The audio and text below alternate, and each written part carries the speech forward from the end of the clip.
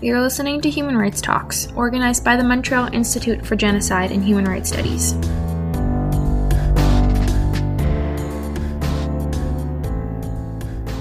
I'm here today with Aimee Tymkin, a student in political science and international development, a research assistant at the Institute for International Women's Rights in Manitoba, and one of the most recent Canadian delegates to the United Nations Commission on the Status of Women, or CSW. Hello, Aimee. Hi, Jay. So we kind of started to touch on it earlier, but I'd really love to hear it from you a little bit more about the delegation that you recently participated in as part of the 67th Commission on the Status of Women. Could you share a little bit about, first and foremost, what is the CSW, just top level overview, and why is it an opportunity attending as a Canadian delegate? Sure, yeah, good question, especially because CSW as a whole and just the United Nations there's a lot to it. It's very abstract. So to explain it as simply as I can, CSW stands for the Commission on the Status of Women. And this year was the 67th, number of meeting for it. And it's, I believe, the largest gathering at the United Nations out of all the events that happen at the UN every year. There was, I don't even know, maybe tens and thousands of us all across the different buildings and different programs who came to CSW. And so essentially, CSW is the opportunity for delegates from all around the world to come together to talk about and advance gender equality. And each year, CSW has a different theme. So last year was climate change, and then this year was on technology and digital innovation. And there's two different things that go on there. So there's things called side events and parallel events. And so side events are typically sponsored and held by countries who also will partner sometimes with other countries to hold an event and also other civil society organizations. And there's also parallel events too, which are held by civil society organizations as well. You mentioned that, of course, the conference is about gender equality, but also this year the theme was digital innovation. So, why specifically did you want to get involved with the digital innovation theme? Funnily enough, when you mentioned that, when I was thinking about applying to CSW, I was a bit hesitant, right? Because the theme, admittedly, it's not necessarily in my realm of expertise because I'm a political science and international development major. And I was thinking, I don't know, because I'm not a STEM major, I'm not a computer science, I can't code for anything, right? And the more I thought about it, the more I realized that even though I'm not a STEM major, there are still so many different aspects of technology and digital innovation that my generation, the Gen Zers, anyone born in 1999 and above, that we have lived with for so long and we're so, equipped with, probably and a lot and more literate in technology in a lot of different ways, more than older generations probably realize or they have their own experiences with. So for this entire theme, it was just something that really spoke to me. And I thought, why not? I'll give it a shot. And so I applied and I was accepted to the delegation. And that provided me with, two opportunities. One, to represent Manitoba with the Institute for National Women's Rights Manitoba at UN, at CSW, but also to be on the Canadian delegation, which kind of had a different set of roles, responsibilities. So the entire experience, it just came about, the things connected, and there I went. Great. So you were talking earlier about how there were parallel events that were happening while the CSW was underway. And you also mentioned how you were playing a role as a youth delegate. And so I understand that you were also participating in a parallel event that was entirely youth-led. Could you tell me a little bit more about what that is and, what your role was there? Right. And so that was entirely youth-led, and it was by the Young Diplomats of Canada and Plan International Canada. And it was really special because all of the speakers were entirely youth. And so the parallel event talked a lot about utilizing digital and technology innovation to improve gender equality, but also just so many things that come with that, especially of the harms that technology poses towards youth. And there was one amazing speaker at that event. Her name's Caroline, and I believe she's from Toronto. And she is, I think, only 18, and she has done so many amazing things in the realm of gender equality and STEM that was just so profound to hear. And I think one of the things when I was watching this event happen, when I was in the room with everyone, is that it was so powerful just seeing a panel that was completely led by youth, especially all girls. And I was sitting there and I was like, maybe if I had seen an event like this, whether it was at the UN or just something within Winnipeg, if I had been able to go to an event or knew about an event that was about advocacy and it was all led by women and girls and all youth, maybe I'd be in a much different place than I am right now, maybe doing even more high level things. And to see all of those youth there and to see what they're talking about, just to have that actual youth perspective on technology innovation. Because it's one thing to go to an event and you hear the government talking about technology and whatnot, but that's bureaucratic and, they don't necessarily have that on the ground perspective. And so that event, it talked about a lot of different things, talked about gender-based violence, how we need to have an intersectional approach, how women in tech and entrepreneurs and startups, they're underrepresented, don't get as much funding as male counterparts. And just so many different things, even like we were talking about, I think it was like surveillance mechanisms, which has been like a scare tactic for women to not reveal any pictures of themselves, to retreat back into themselves when it comes to these online spaces. The entire event was just so profound to be at. And I have to highlight just the fact that going to an event that was completely led by youth, I think that was probably one of the top highlights for sure. Great. And I'm curious, you were talking about looking at some of the unique ways that youth are impacted by online harm. But would you be able to talk a little bit more, particularly for young women and girls? What are the unique impacts, or like sort of what are the experiences of online harms in digital spaces? So I think we as a society have raced so steadfastly to create new technology, new interfaces, new apps, new iPads, whatever it is, right? But less so the regulatory frameworks to address or to be a counterpart towards these things have not been equally as pursued. It's quite lacking. And it's a somber thought, but like one of the largest takeaways from CSW is that we live in an online world that's very unregulated. We don't have, for lack of a better word, like online law. We definitely have rules and regulations in Canada on hate speech, on cybercrime, on cyberbullying. But these concepts don't exist in a binary. And in many ways, so much online abuse and harms occur or perpetuate before we kind of see like the final concrete action of what was going on. Like, for instance, a woman could be receiving all these messages, all these DMs, people liking her photos and stalking her or trying to message her. And she may try to block that person, but they may find many other ways, especially with all of the AI and ChatGPT and all those things going on, however they use it, right, to either find where she works, find where she lives, and then God forbid that woman is harmed before she could even go through all of the other bureaucratic forms and steps to get like a restraining order, right? Before she can even do that, there was probably a series of events that's happened in the online space that happened before, she was then harmed or something more concrete happened.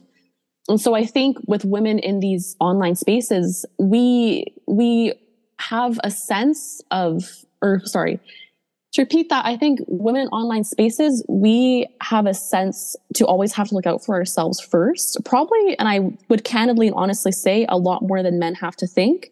Whenever we post something, whether it's, we post a bikini picture, because we're feeling good because we went to the beach frolicking with our friends. When we post that, I think subconsciously a lot of us women think, okay, so like how will this look to my employer if they happen to see that I posted this picture? If I'm going to post my gym progress, am I going to get men then messaging me very rude messages about my body and that kind of thing? I think for us, especially for people who are advocates, people passionate about gender equality, especially women journalists, for us to advocate in these spaces, whatever space it is, there's always going to be the fear of a retaliatory effort. For me, especially coming back from the United Nations, I was thinking, I should set my Instagram to public. I should now have the ability to reach out to people more, to connect people more, to tag people. They can see what I'm saying, that we can interact that way. And for years, I've always had my Instagram private. And, I realized and I was scared about this, but the second I set my Instagram to public, I was flooded with men messaging me. I had this one guy, as soon as I set it to public, he liked all of my photos from like the very first picture I posted. He went and he liked it and he was trying to message me. And I blocked him and it was no big deal then. But for a second, I'm sitting there at my phone, and I was in the middle of a conference was going on. I'm thinking, oh my God, this is really creepy. This is really scary that someone's doing that. And it's just something that women have to carry a lot. And technology just amplifies the violence and the microaggressions and the harm that women already face on an everyday basis. So I think with this online framework and the world we live in, women are just always having to look over our shoulders, even more than we already do every day on the street. I think with this particular theme of CSW is that we have this generation now growing up that basically their entire lives have been online. You even have people, older generations, right, who are not realizing the intersection between violence and technology because, like on YouTube, for example, you have people who are posting these vlogs and these everyday videos of their children growing up. And, it's great and it's sweet in a sense, but where's the consent for children and for youth to be filmed and to have their lives online like that? I think there is such a generational divide between older generations who are not as immersed in technology as we have, not realizing the harms that we face, and just, in online spaces, it's so easy to abuse people so quickly. And it just makes you wonder, like, where is the government oversight and outreach and intervention in this crucial step? There were a lot of interesting points to dig deeper on, but like maybe just a couple about sort of like the abstraction of some of these cases where there is a disconnect from the actual like harmful action being perpetrated, the harmful behavior being perpetrated, and the actual lived experience and impact that comes from that harmful behavior. So if you want to talk more like the abstraction. I remember when I was growing up and I didn't get a phone, like an iPhone, until I was 14, 15, right? For younger generations, right?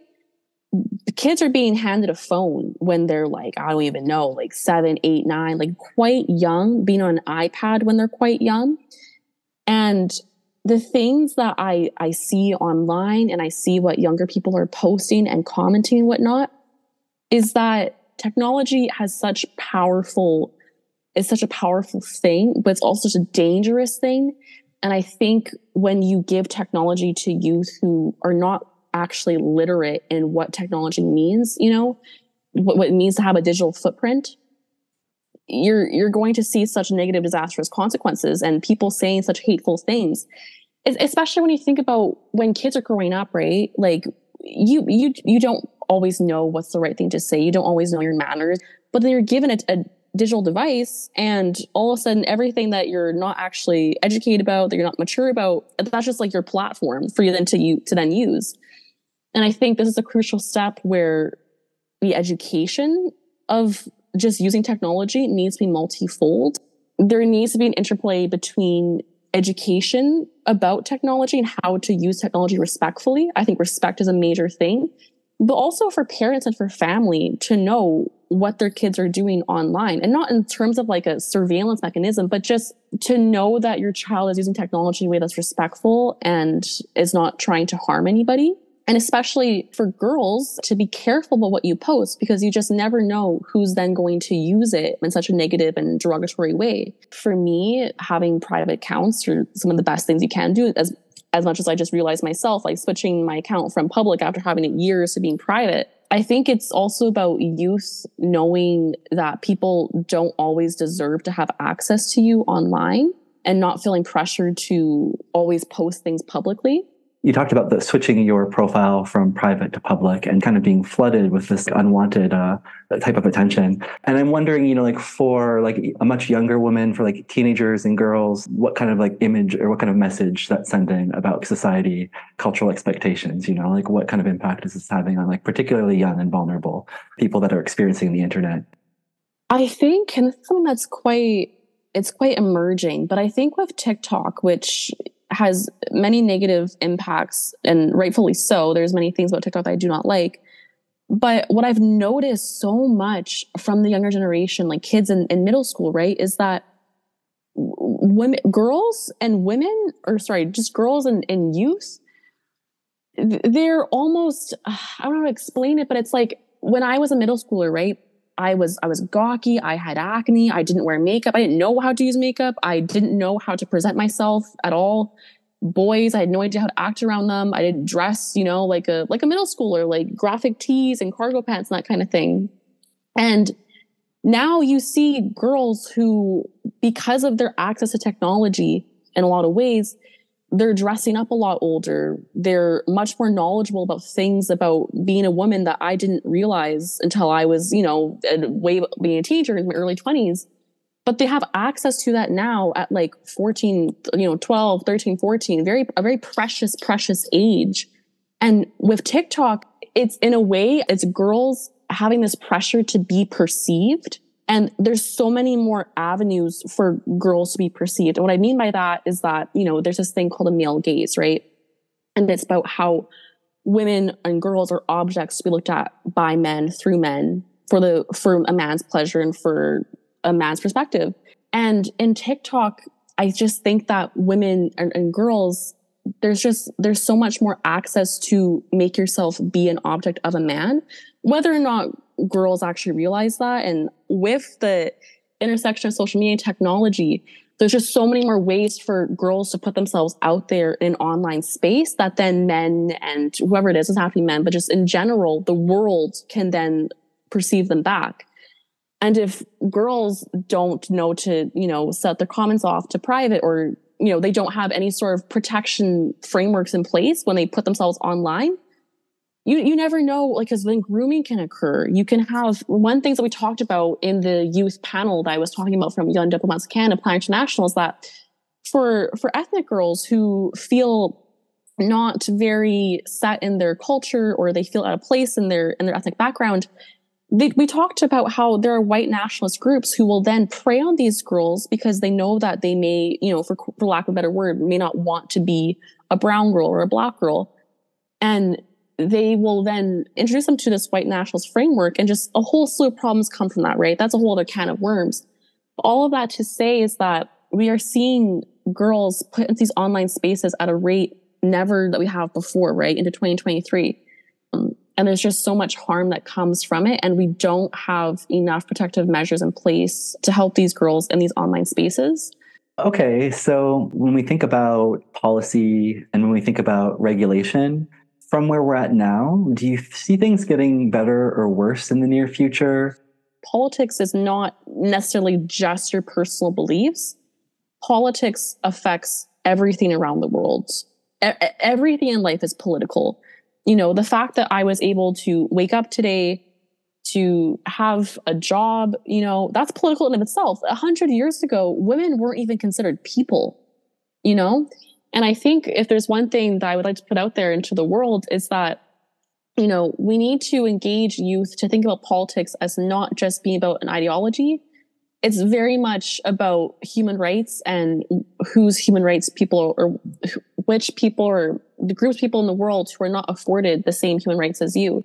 Young girls who are passionate about something, there needs to be those mechanisms in place that nurture that passion for it, and to have adults recognize that about their students, about what they're passionate about, and find ways to help nurture that fire and that energy.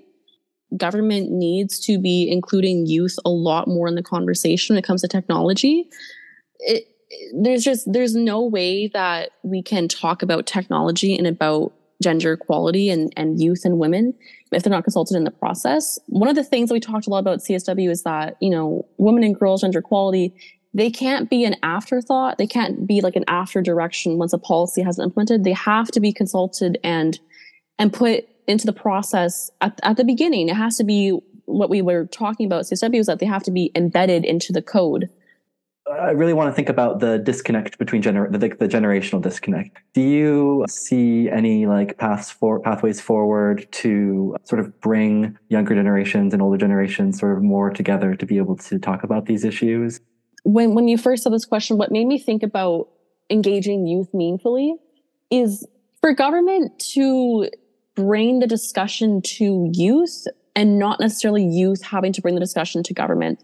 And what I mean by that is that, for example, when I went to CSW, my trip, for full transparency, was funded by the government. My airfare, my plane, my flight, that kinds of thing. It was funded. And so that made it 10 times more accessible for me to go to CSW than a lot of people had to experience, right? Because they had to financially put that up for themselves.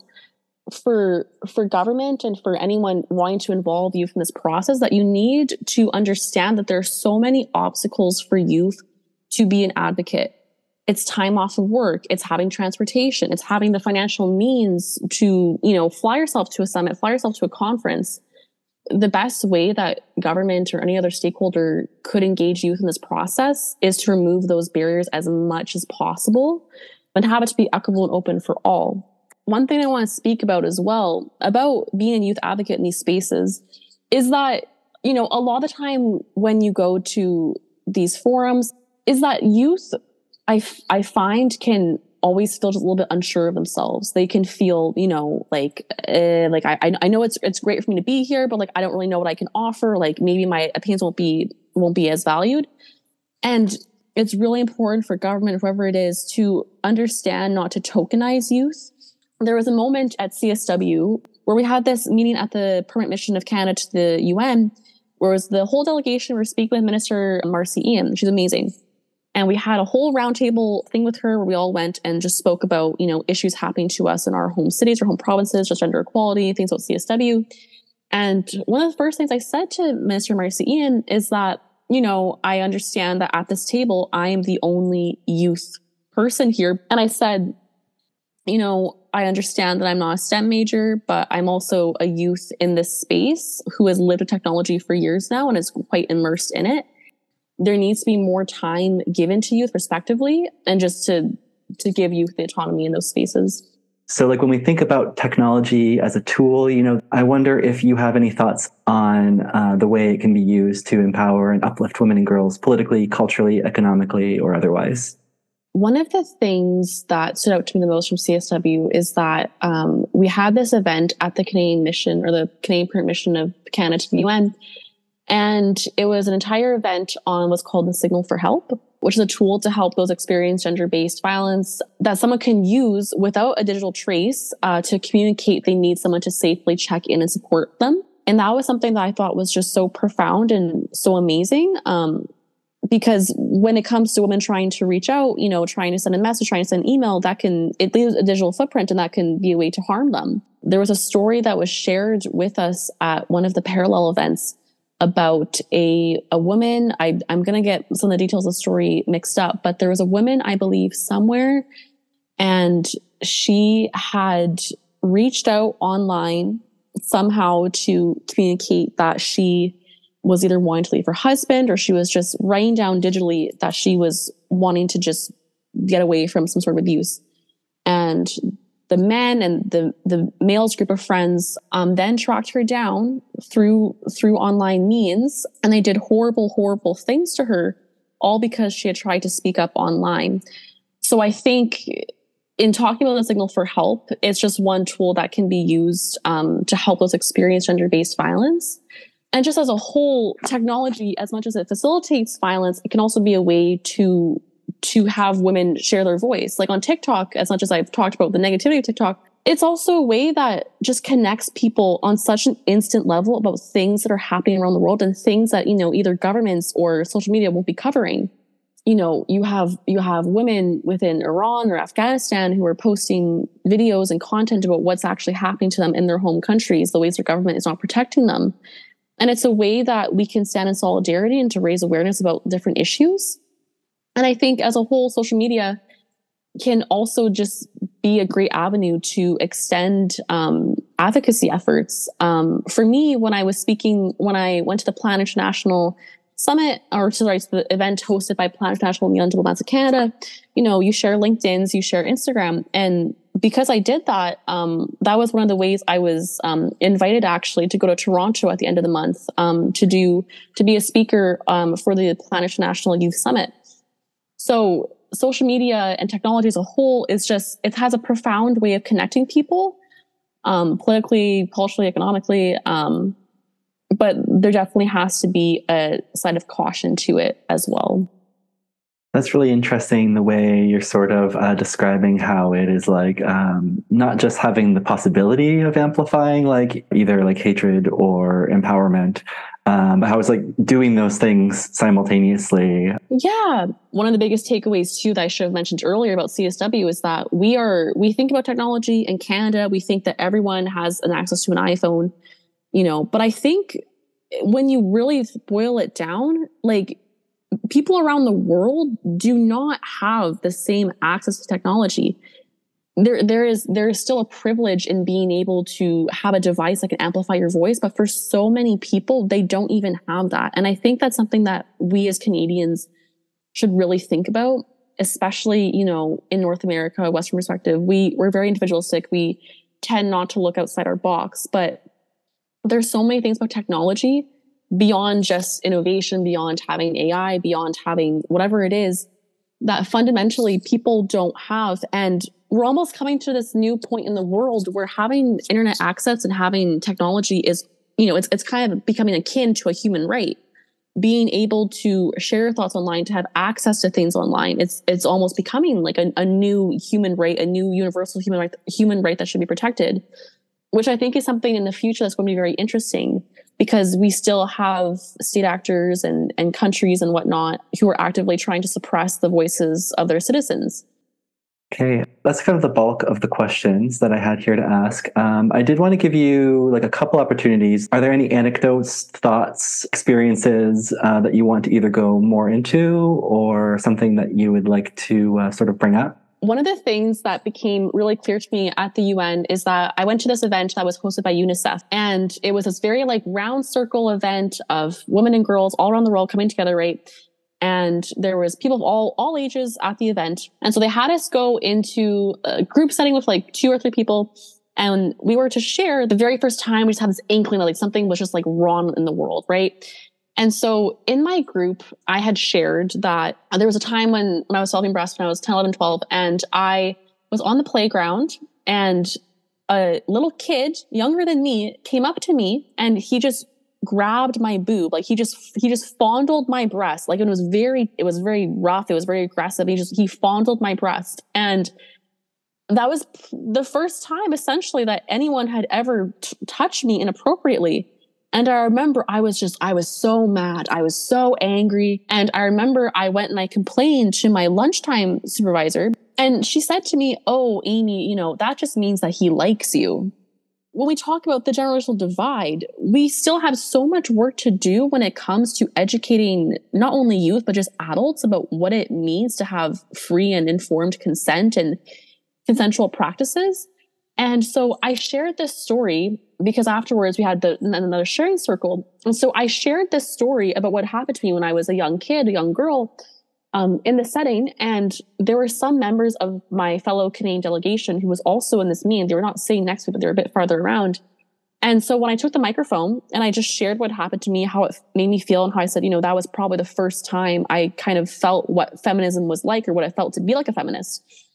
And so when that happened and I shared that story, there were some older women who kind of recoiled. They looked uncomfortable. They looked a bit like, why are you talking about it kind of thing. And so right then and there, that is kind of like your glimpse of this generational divide between adults and youth. And when it comes to talking about actively trying to overcome patriarchy and to further gender equality, is that we're still at a standstill sometimes about speaking candidly about our experiences as women. And I think my generation, we're becoming a lot more equipped, a lot more autonomous, and speaking about what happens to us and having that voice. And I think for a lot of people in the older generations, they're still not used, and they're still maybe perhaps not comfortable with the fact of speaking candidly and freely about experiences that happen to us as women. Amazing. Aimee Tymkin, thank you so much for joining us today for Human Rights Talks. Yes, thank you so much.